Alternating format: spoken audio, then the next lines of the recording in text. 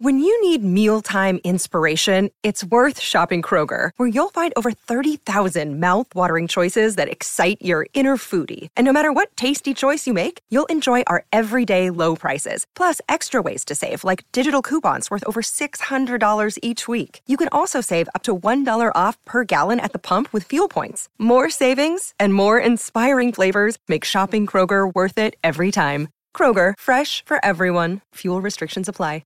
Another day is here, and you're ready for it. What to wear? Check. Breakfast, lunch, and dinner? Check.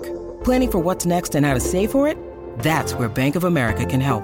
For your financial to-dos, Bank of America has experts ready to help get you closer to your goals. Get started at one of our local financial centers or 24/7 in our mobile banking app. Find a location near you at bankofamerica.com/talktous. What would you like the power to do? Mobile banking requires downloading the app and is only available for select devices. Message and data rates may apply. Bank of America N.A., member FDIC. Sip on the go with a Starbucks iced shaken espresso. Our signature roast, shaken with ice, then finished with a splash of milk. Customize it to match your style on the Starbucks app. Make today a good day.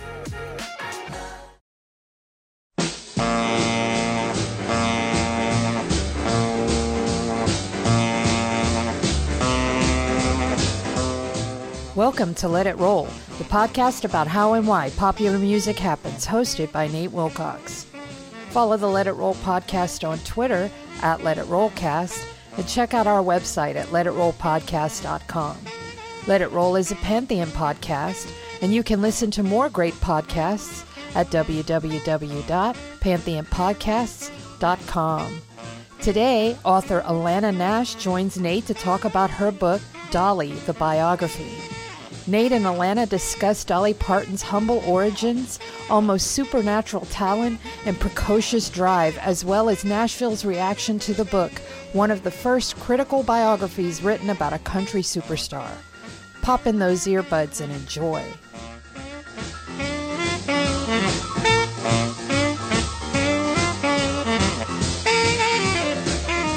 It's time to let it roll. I'm your host, Nate Wilcox, and today I'm joined by Alana Nash, author of Dolly, the Biography. Alana, welcome. Thanks for having me on. This is fun. Well, good. I'm looking forward to it. I've been a big Dolly Parton fan, and this book has a very unique place in Nashville history. It was the first critical biography of a country music star to be published. Well, you know, I couldn't say that with total assurance, but I do know that when it came out in 1978, people were kind of aghast in some ways because a lot of country music journalism was pretty much fan journalism, fan magazine journalism at the time. And Nashville is supposed to be this one big happy family, even still today, I think. And I was just a couple of years out of journalism school, and I wanted to write a real biography. And I loved her music. And I loved a lot of things about her, but she was at a critical point in her career where she was trying to expand beyond Nashville and beyond just pure country and be a country pop performer and go on to do movies and whatever her imagination saw. She just wanted to see what all she was about. And so that she seemed a perfect person for me to choose as the subject of my first book, which meant it was critical in the sense that it looked at both sides. And you know, I approached it as total journalism and looking at the pros and cons and her struggle and what her obstacles were going to be. And I think people weren't expecting that. And she certainly wasn't expecting it. And it was controversial for quite a long time. And it impacted your relationship with her, I presume, that you never got that kind of access to her again. I didn't, but nobody else did either. And she was kind of bewildered by it. I mean, she saw it as a threat, I think. She didn't realize that, I mean, let me say it this way. I think she thought because this book had been written, and there had been a previous biography about her as well, but I think she thought that meant that she could not write her own book. She didn't realize there would be room for her own book. And of course, anyone would take exception to that, I think. But then she saw that, of course, she could do her own book. And she actually didn't read it for years. She told Kip Kirby at Billboard that she hadn't read it when it came out. I think she was kind of frightened by it. But then she read it years later, and she sent word that I was a good writer, which was a lovely compliment because she's such a good writer. And we certainly have done interviews since then, and she's been very gracious to me, particularly in meeting my mother, who's also from Sevierville, very kind to her. But I don't think anybody got the kind of access that I got after that. You know, she went to management in LA, and the curtain came down, much as it did with Elvis Presley after 1956. So to have 2 or 3 days with her for a long magazine piece that ended up later turning into a book just wasn't in the cards for anybody, I don't think, after that. Really pivotal time in her career. And I think that makes the book a pretty fascinating historical document, as well as the best still extant biography of Dolly Parton. There have been a couple, I think E! did a True Hollywood Story, and there's a couple of documentaries on YouTube, but this is still the source of record for her early life and the beginning of her career. And frankly, I generally don't get into aesthetic criticism here, but you really covered her prime artistic years. And what happened post 1978 was her explosion into the popular consciousness as a persona and a star. And she made some great albums still after that. But I feel like you captured her at her peak musical creative years and told her life story in a really compelling way. So now let's get into Dolly and her story. There's a metaphor in the book that is one she picked out herself, that she identifies with the butterfly. And you expanded on that a little bit. What is the importance of the butterfly image to Dolly and her self-perception? Well, as a child, you know, she looks back at herself as a child as being not very pretty at all, as being actually kind of an ugly little girl. I think she still carries this self-image, which of course isn't even true when you look back at these childhood photos of her. But as a kid in a very bleak part of the country, and boy, I mean, I have family in Knoxville and in Sevierville, and when they took me to find that Tennessee Mountain Home house, I mean, that was way back in the woods and in the sticks that even my family lives in Sevierville had a hard time finding. I mean, it was really remote. I mean, the Partons grew up without electricity, for example, still. So I think, you know, there wasn't much around of color. There wasn't much around of joy. You had to make your own fun. And this very creative, very bright child looked at butterflies and saw them as, she called them, fancy dressed up girls going to a party. So, you know, very, very creative. And she saw them as being colorful and bright and had no way to harm you. And they went about their business and bringing other people pleasure. So she identified with it, hoping that she would be as gentle but determined and go about her business of making music, which would bring pleasure to others. One thing that emerges from your portrait of her is of an almost preternaturally ambitious person who realized early on that she had a gift for music and looked at the world about her and sussed out that would be a practical approach to navigating her path through life and achieving the things she wanted to. I mean, from very early days, she's drawn to the music of the church and of her family. And you know, she was born, you know, in the 40s, and she's younger than people like Johnny Cash or, you know, the Carter family or Jimmy Rogers. But in a lot of ways, she's one of the last country artists to have that old school, no electricity, water from the well, hard scrabble country lifestyle. She and Loretta Lynn, I would think, are two of the last. I mean, some of their contemporaries like Tammy Wynette had poor childhoods, but they had radios and electricity and were more engaged in the modern world. And you know, that's very distant from now with modern country. So she's a fascinating character in that regard. But the thing that really struck out to me is her ambition and her vision at a very early age. It's really incredible that she was able to clearly see what she wanted to do in life and then go out and accomplish it. You know, it really is. I was looking over the book a little bit in preparation for talking with you today, Nate, and I've written a number of pieces about her in the years since. And this may seem like a little stretch at first, but hear me out here. I really I've talked to people in the years since I wrote the book who lived there in Sevierville and lived in those back roads. And she was kind of an exceptional child. I mean, even then, people saw something almost mystical in her. And I honestly, there's no way to say this without saying kind of out there, but I'm just going to have to do it because I believe it. I do think she was kind of dropped into this world to be a force for good, and that she was aware of this as a very tiny child, that while she said, as the fourth of 12 children, she had to find a way to call attention to herself. And she, at the age of 5, she wrote her first song, little tiny Tasseltop, which was a corncob doll. But she saw that it got her attention. But almost immediately, she had this drive to go, to pester her uncle, to take her to Nashville to audition for the Grand Ole Opry or make an appearance, I think by the age of 10, and then off to Lake Charles, Louisiana to cut a single of a song that she wrote.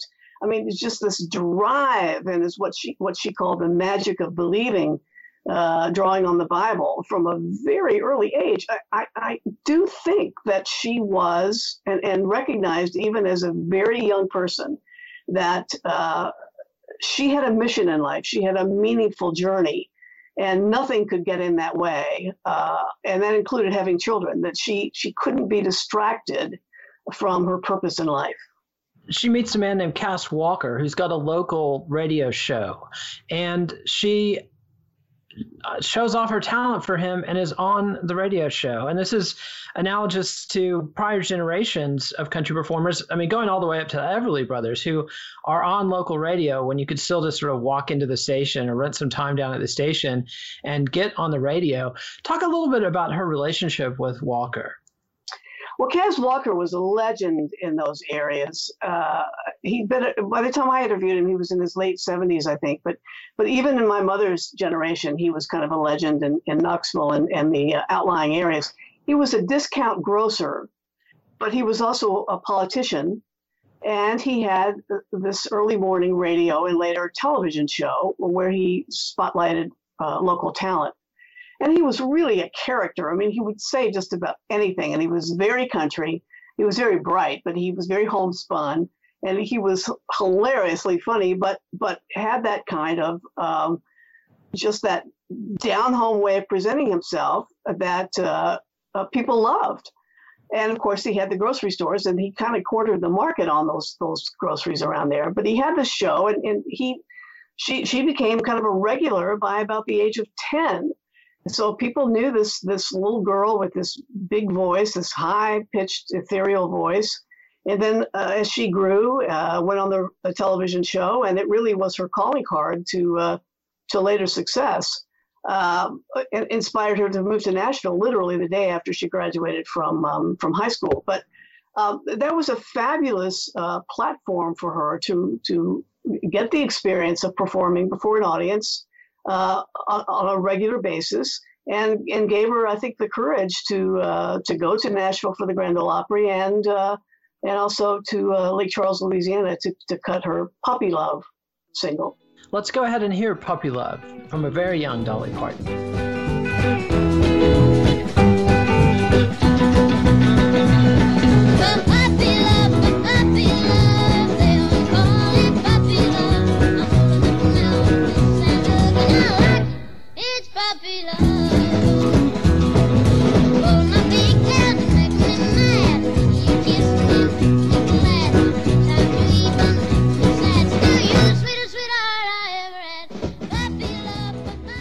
And that was Puppy Love from a young Dolly Parton, who's doing her best Brenda Lee impression there. She's clearly aiming for sort of a pop rock market more than a classic country.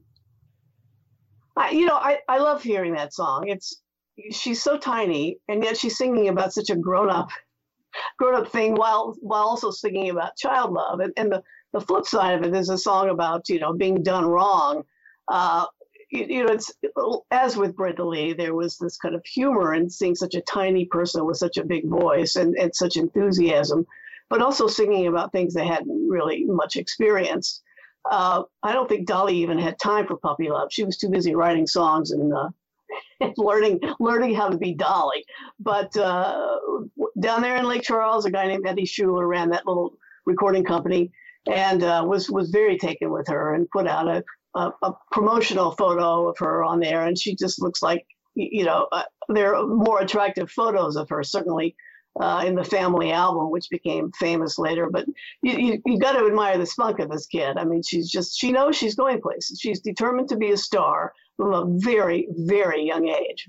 Cass Walker, before we move off of him, he's got some insights into the way Dolly handled her budding sexuality and the way she handled men that she was around in the fringes of the country music scene. I think he's the one who uses the term touch hounds to refer to some of them as, totally retrograde, misogynistic pigs, frankly, and describes her as able from a very young age to navigate that world brilliantly, to get attention for her beauty and budding sexuality, but never inviting familiarity. She, he points out that she would hold herself in such a way that she was untouchable, and that men didn't feel welcome to touch her or to initiate any contact that could spiral out of control. And I really, again, found that to be a very telling detail of a person who's got.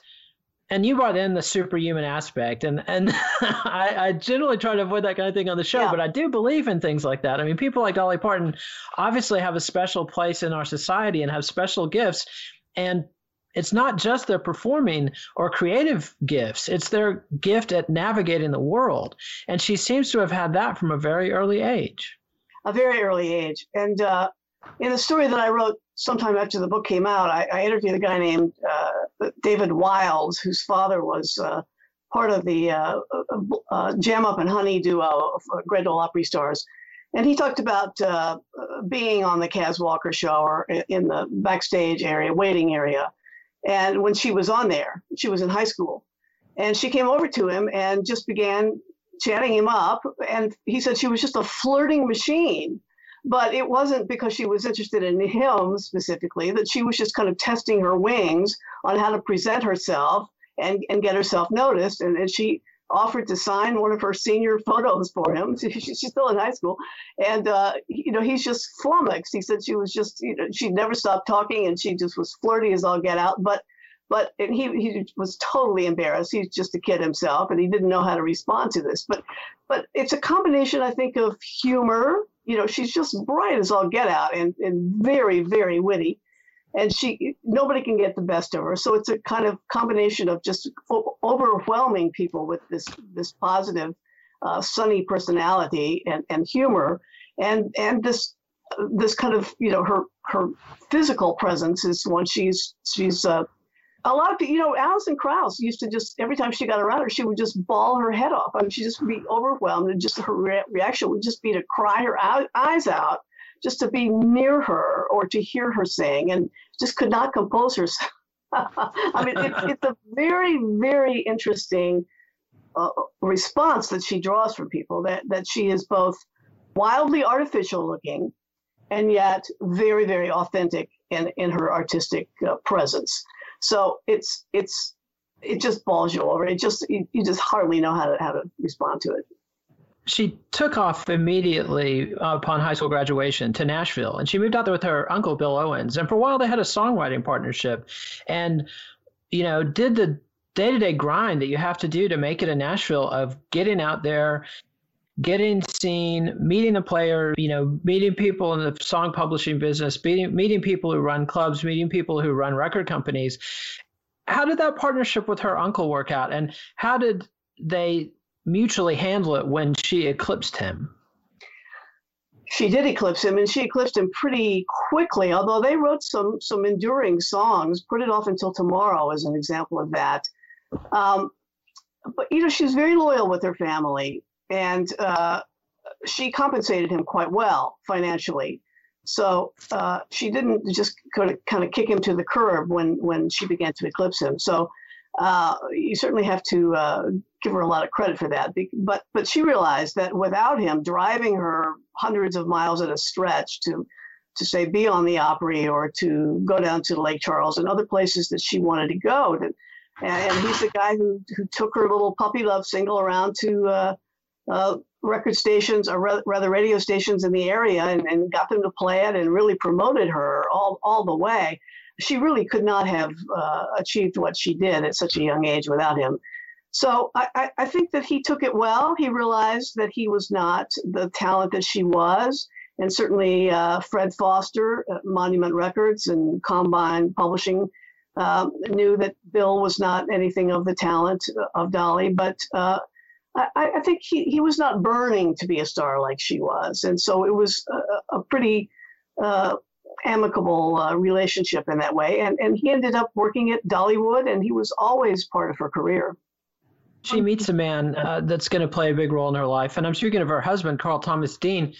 They meet very early in her tenure in Nashville and go on to forge one of the longest lasting and most unique relationships in Nashville. Yeah, I have to say I was lucky in that when I did interview her over the course of several days at a house in Nashville that they were renting, because there was something wrong with the well water at their farm. But Carl was there, and I had a couple of conversations with him, short conversations. But this was at a time also when some people were saying that they weren't sure that he existed because he didn't go with her to her performances or to promote herself around town. So there was this kind of rumor that he was a made-up person. So I was never really sure whether she kind of ceremoniously brought him into the house. He was working outside to fix the fire. And I noticed in another story, he was brought in from outside when the reporter was there. So I'm not sure if it was kind of a calculated thing to show me, yes, here he is, and he really is a real person. But he was kind of a joker, a big sense of humor. And I enjoyed talking with him, but he's become kind of legendary on his own. He's become kind of legendary on his own because they have this kind of mystery marriage where he just doesn't appear with her very much, if at all. So I have to say I'm very grateful to have met him and talked with him and find it fascinating. In the 60s and 70s, when she first became famous and became a star in the Nashville scene, stars were allowed a certain amount of privacy that they're not granted today. And her relationships with her closest female friend, who lived in the house and worked with her on her costumes and was a key part of her musical operations, as well as her relationship with Porter Wagoner, who I'm not quite ready to get to, but I want to mention this personal aspect. The rumors about her and Porter started then and go on to this day. And is there anything I can get you to say about those relationships that you weren't able to put in the book? Well, I think this is why she was frightened about the book. She was, I think that her reaction to the book was one of, she really wished it weren't happening because she didn't know what it was going to say. She was concerned about what I was going to write about her relationship with Porter, and it was, she calls it a love-hate relationship. And she has a pattern in her life because she is such a passionate person. She has, or did, I don't know about now, but certainly when I was writing this book, there was a pattern in her life of very intense, close relationships because she loves very strongly. And Porter was the kind of person who also was a very strong, passionate person, and he was controlling. And one of the problems that they had was that she would write her songs and he would record her songs in a fashion that she didn't hear them. That's not the way she wanted them presented. So they argued a lot. And she had not ever planned on staying with him 7 years as part of that show and the duet team. She had planned on staying maybe 4 or 5 years, and then moving on.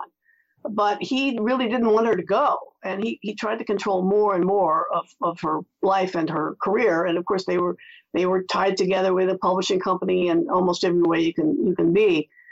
He was obsessed with her. And he was the kind of guy who, like a lot of those country stars of that era, particularly coming out of the honky tonk stars, they would travel on these buses or in cars before that, and their hours were just awful, and they'd take uppers and downers to keep going. And And he had a problem regulating those, and he would be outrageous in his behavior, and get kind of tanked up on pills and whatever else, and be come over at her house in the middle of the night with a gun, and demand to be seen and heard. And she didn't want this.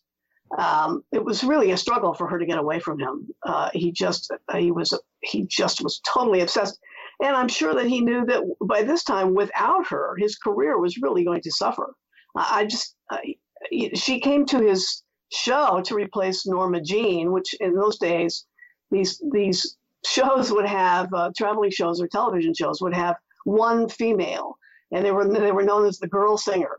And Dolly was the girl singer to replace Norma Jean, and was not expected to, be this eclipsing star. And I think Porter was really terrified to lose her both personally and professionally. So it was a tough extrication process.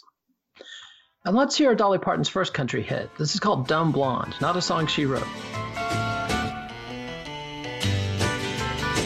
Don't try to cry your way out of this. Don't try to lie, or I'll catch you in it. Don't try to make me feel sorry for you. Just because I'm blonde, don't think I'm dumb, 'cause this dumb blonde. And that was Dolly Parton doing Dumb Blonde, one of her first hits, or her first hit. And this comes right at the transition when she's been with Monument Records and Fred Foster, and he's invested quite a bit of money trying to cultivate her as a performer and a star, recording with her, encouraging her songwriting, working on her press kit, et cetera, et cetera. Monument was a small label, best known for its hits with Roy Orbison, and she gets this opportunity to go off with Porter Wagoner, be on his TV show, tour with him, and part of that deal is going to RCA, where Chet Atkins had said she couldn't sing and he wouldn't sign her, but Porter Wagoner was able to muscle that through. How did she navigate that pretty delicate situation of leaving Fred Foster, a guy who had really invested in her career?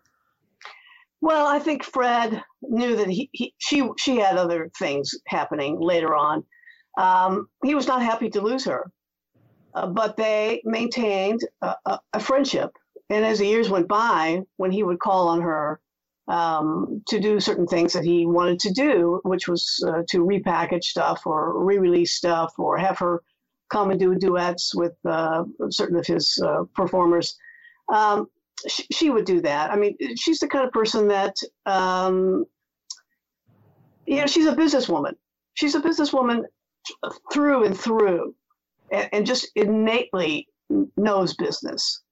And she was able always, I think, to wriggle out of bonds that people would have on her, whether they were contractual or emotional, and yet somehow stay in their good graces.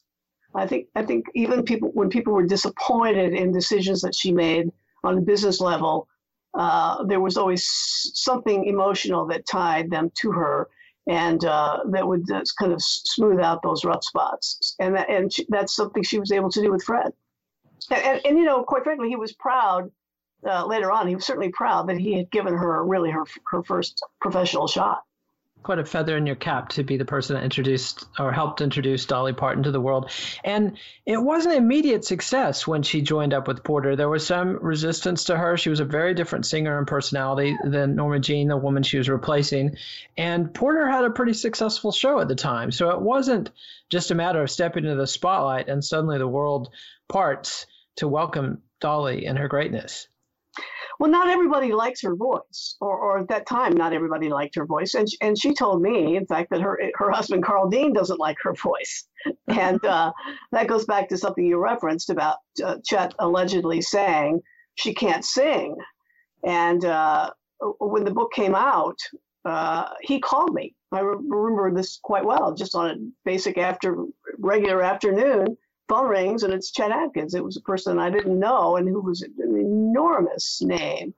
And he had read the book and he said, I'm just amazed that Porter told her that I had said that we were going to try to take her, kind of see how she does. He said, I always liked her singing. And I think that he must have told her this just to strengthen himself with her.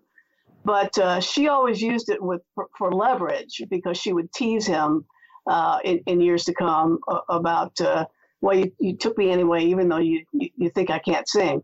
So she always knew she always knew how to work every angle, which, is for a child who grew up really I just can't tell you how backwoods, she says backwoods Barbie. I really cannot emphasize to you strong enough how remote their little house was back in the Smokies.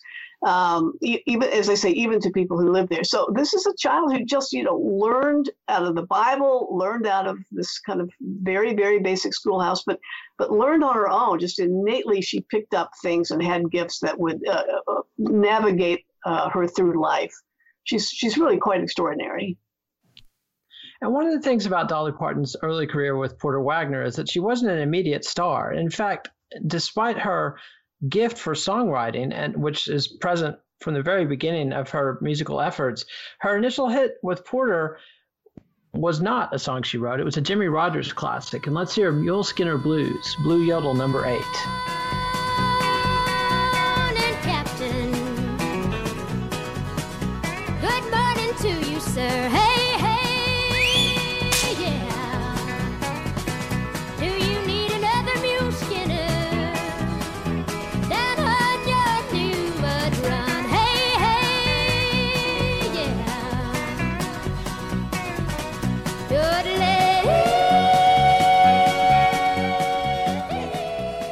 And that was Dolly Parton's version of Mule Skinner Blues, a Jimmie Rodgers tune he called Blue Yodel number 8. And to me, that's sort of represents the upside of Porter Wagoner's impact on Dolly Parton's career. This was not a song she wanted to do. This was a song he heard her doing, pushed her to do, and it was very successful for her in the country market. Well, he had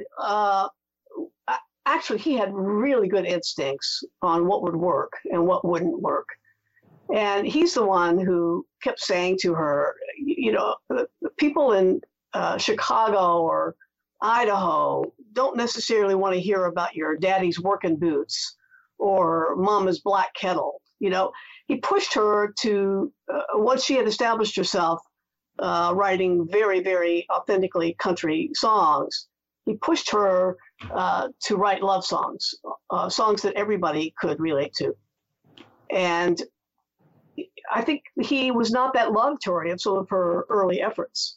And she had a lot of dead children songs. She loved writing these songs about kids who were died or they had some kind of impairment. And of course, that's really in the old Scots-Irish tradition, the child ballads tradition. But he was saying, we need to be a little more contemporary. We need to find something for you that can stand the test of time and go out beyond the region. And of course, her best example of that was the song that she wrote essentially to get away from him, which was I Will Always Love You. One of the biggest hits of the 1990s in the hands of Whitney Houston, and definitely the biggest money earner in Dolly's catalog of songs. And she goes into that story in the Ken Burns country music documentary that aired just recently within the last few months, I think this year. And yeah, that story where they've come to loggerheads, and it's clear that she's going to move on or that she wants to move on. But Porter has a lot of power over her, both legal and personal. And she cuts the Gordian knot by writing this song that expresses the most positive case of how she felt about him, or at least presents it to him as a song for him. And, it's again a mythic. I mean, this is very much like Orpheus and Hades singing Eurydice free. She's singing for her freedom and winning it. And there's also stories that she wrote that song the same day she wrote Jolene. Do you know if that's true? Yes, it is true. And I just love that story. She told it on a CMT showcase. It was her first house just outside of Nashville. And she had a fireplace. And she sat down for a writing session one evening, and these two songs came out of it. So you can only imagine, wow, I mean, that's like being struck by lightning, the millions of dollars that these two songs generated. But it also, particularly I Will Always Love You, is a song that really puts her in the pantheon of the best songwriters for the beginning of time.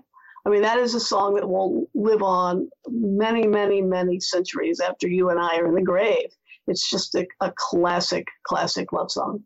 She not only wanted to achieve stardom as a performer, and not just country stardom, but mass Hollywood stardom, mainstream stardom in the U.S., but she also wanted to establish herself as a songwriter. And it's sort of ironic that a song that she wrote in the 70s took 20 years to do that, when her thinking along those lines in the 70s during her prime songwriting years was, I'd really like to place a song with Elvis. And, sort of a missed opportunity there on the King's part, I would say, given the kind of material he was recording in the 70s. But last thing I want to get to with Porter is, for all the friction and for all that he is remembered as sort of a lesser light because he's just been outshined by Dolly Parton, the two of them together put together a really impressive body of work, not only the solo albums that he produced on her, but their duet albums. I mean, when I at least look back at Dolly's career from the perspective of 2020, now that they're all in print again, thanks to the streaming services, that is really the gold. I mean, she put out many fine songs after she left Porter, but as far as consistent quality albums and her very best work, it's all in that late 60s, early 70s period with Wagner. It really is. And a few years ago, Bear Family put all those out again on a box set, and they asked me to write the booklet for it. I was a little chuffed, as the English say, that they, instead of Porter and Dolly, it became Dolly and Porter. That didn't sit with me very well, but of course she did eclipse him.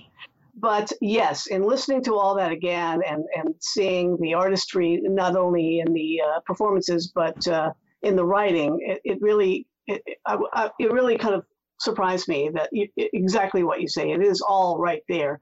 And one thing I'll say about, she does see herself as a songwriter who sings rather than as a total performer. She, in her heart of hearts, she's a writer who sings and performs and entertains. And so if you really want to wound her, you say something that some kind of slam about her writing. I mean, that's where she lives as a writer. So, but there isn't this consistency of performance as she goes on, as there was under his direction and tutelage. A testament to how difficult it is to do multiple things at once. And what she wanted to do after she had established herself as a superstar of country music. But it's always useful to remind ourselves that the country market, especially before the mid 70s or the 90s, before the Willie and Waylon explosion of the 70s and before the Garth Brooks explosion of the 90s that made it even bigger, country was a really small market compared to the pop market. And if you wanted to really make big money and really have a social impact, you needed to be on the Tonight Show, and you needed to be out there with Mac Davis and performing with Donnie and Marie, or maybe not those specific people, but she wanted a mainstream audience, and that's where the mainstream audience was.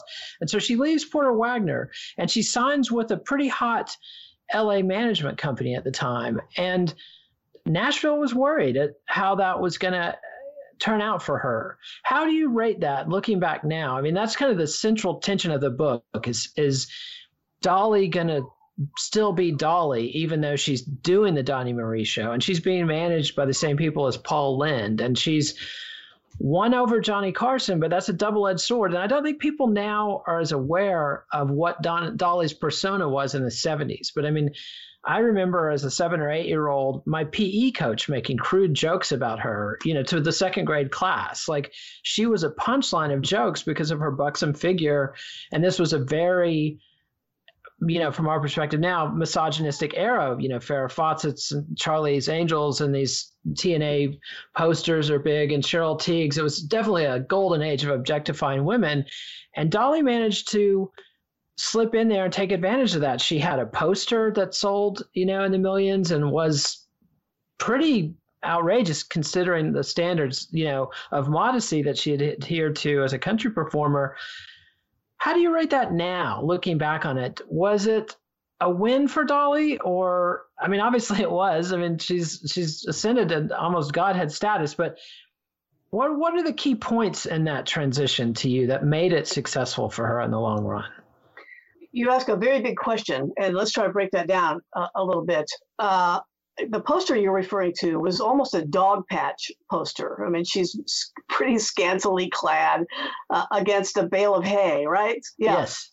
And it actually goes kind of back to Rosalind Russell, these kinds of cheesecake photos.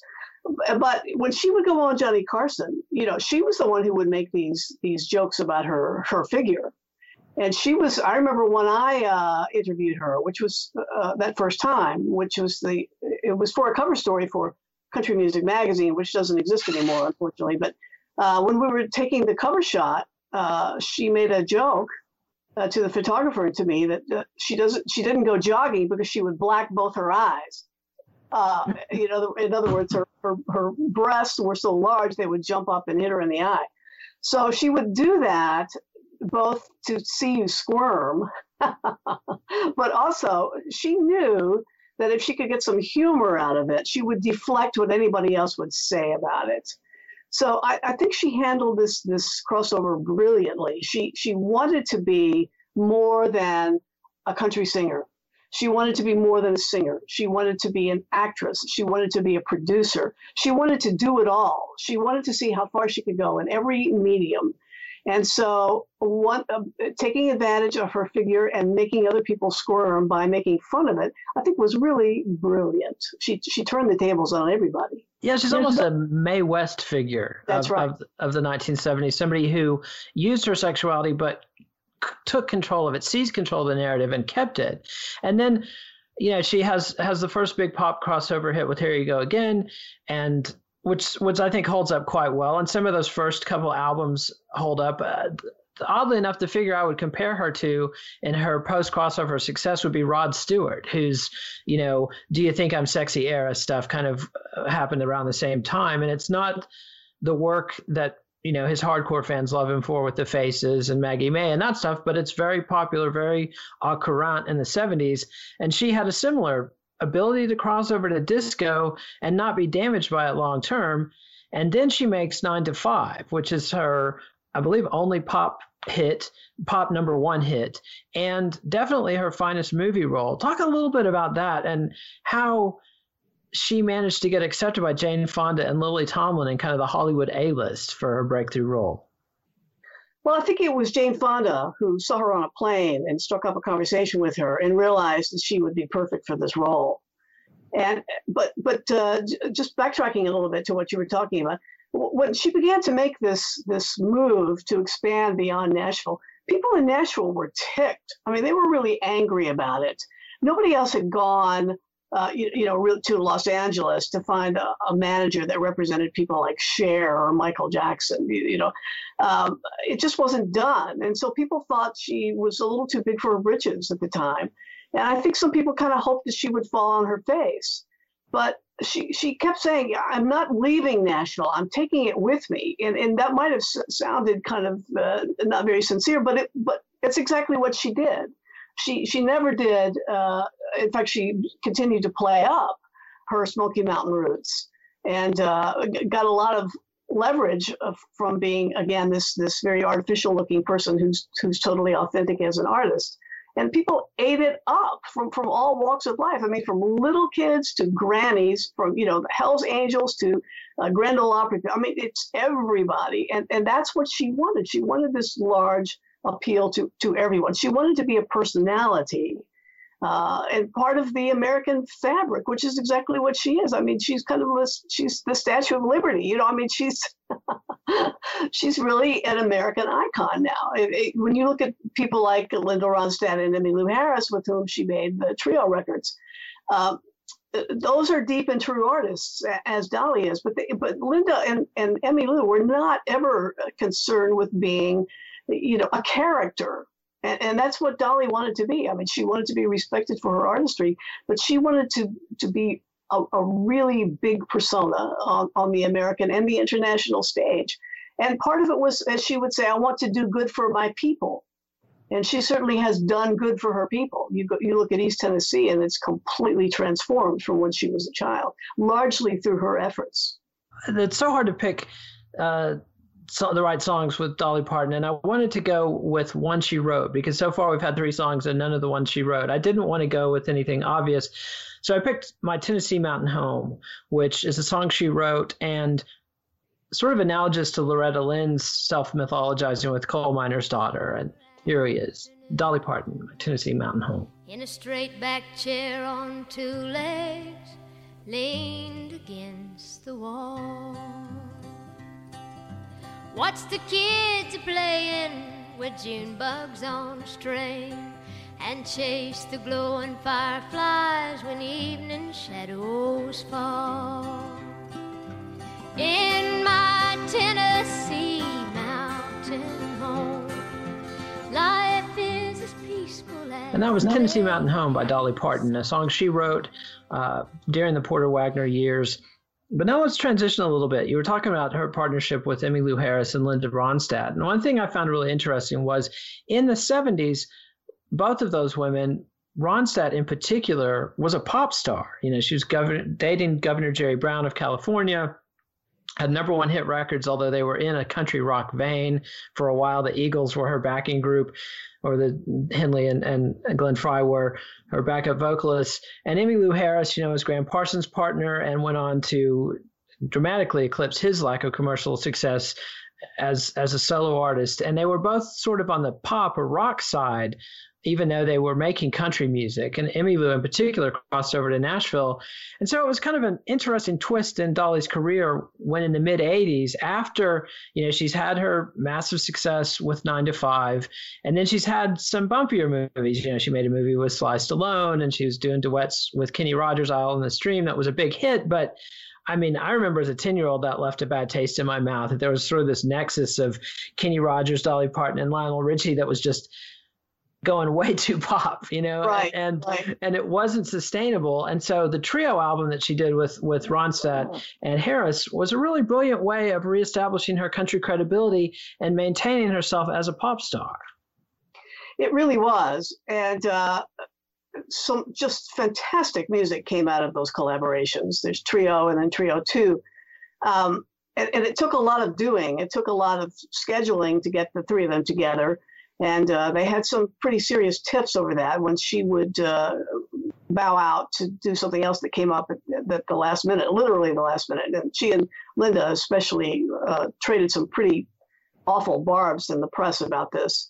But the music that came out of it, it stands the test of time. It's enduring, and it's extraordinary. Particularly now that Linda is unable to sing because of Parkinson's, which is just tragic beyond my ability to state it. But I think they had a real difference in style there. Linda likes to, they used Linda's producer, George Massenburg. Linda likes to really take time to get everything right. She's slow in the studio, as Dolly would say. Dolly likes to hit it and go. She doesn't like to dwell on it. She likes to do like 7 or 9 songs in a session. That's just not the way Linda works. But you can't, for all their squabbles, you can't knock what came out of those collaborations. Whitney Houston's performance of "I Will Always Love You" really brought Dolly into the 80s and 90s on a high note.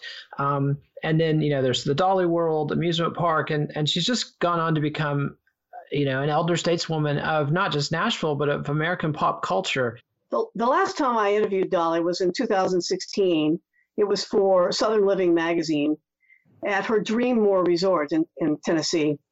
And I was kind of just knocking around one day there, and I noticed this little display kind of out of the way. And it was a chestnut box made out of a special tree that had fallen. And it was a time capsule to be opened on her 100th birthday. And it contains a song, a CD of a song that she wrote called My Place in History. And I asked her about it in the interview.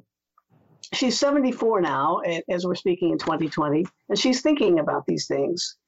And she said that she also put a CD player in there with instructions because she didn't know if people would remember how to use a CD player when she's 100 years old. And so I asked her where she saw her place in history. And she said, well, I hope that I'm remembered by a lot of good things that I might have done. She said, I'm still working on it. I hope it's not over yet.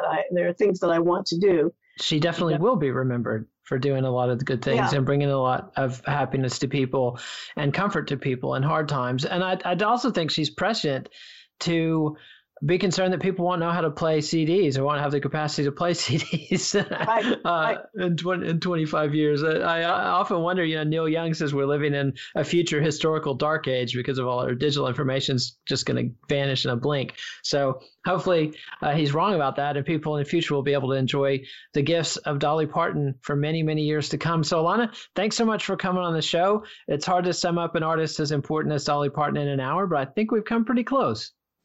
You ask really good questions, Nate. Thank you.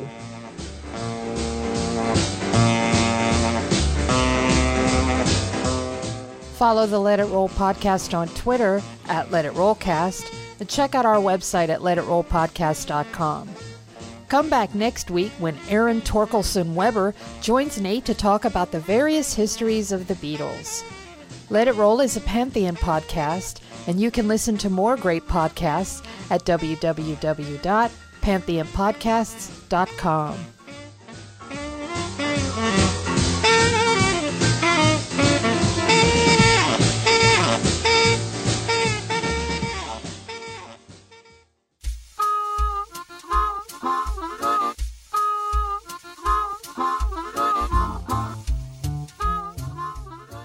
A new electronic edition of Dolly the Biography will be coming out this month. Follow at Let It Rollcast on Twitter, and we'll update you when it drops.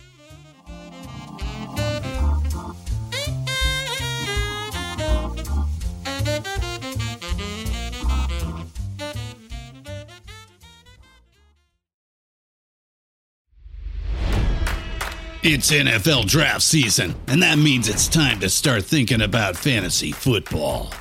FantasyPoints.com features industry-leading experts and prognosticators using proprietary hand-charted data to help you score more fantasy points. FantasyPoints.com is the place to go for whatever kind of fantasy football you play. Whether you play fantasy football, daily fantasy sports, or do a little bit of everything, Fantasy Points has the meticulously researched content to guide you to victory. And why wait for the fall? Fantasy Points also covers the new spring football league, the UFL. Join the guru, John Hansen, Scott Barrett, Joe Dolan, and other massive names in the fantasy football universe with an exclusive offer. Use code Pantheon for 15% off any Fantasy Points package, including the all-in package, with access to every article, tool, and data nugget that Fantasy Points has to offer. That's FantasyPoints.com and code Pantheon for 15% off at Fantasy Points. FantasyPoints.com, code Pantheon. Score more fantasy points.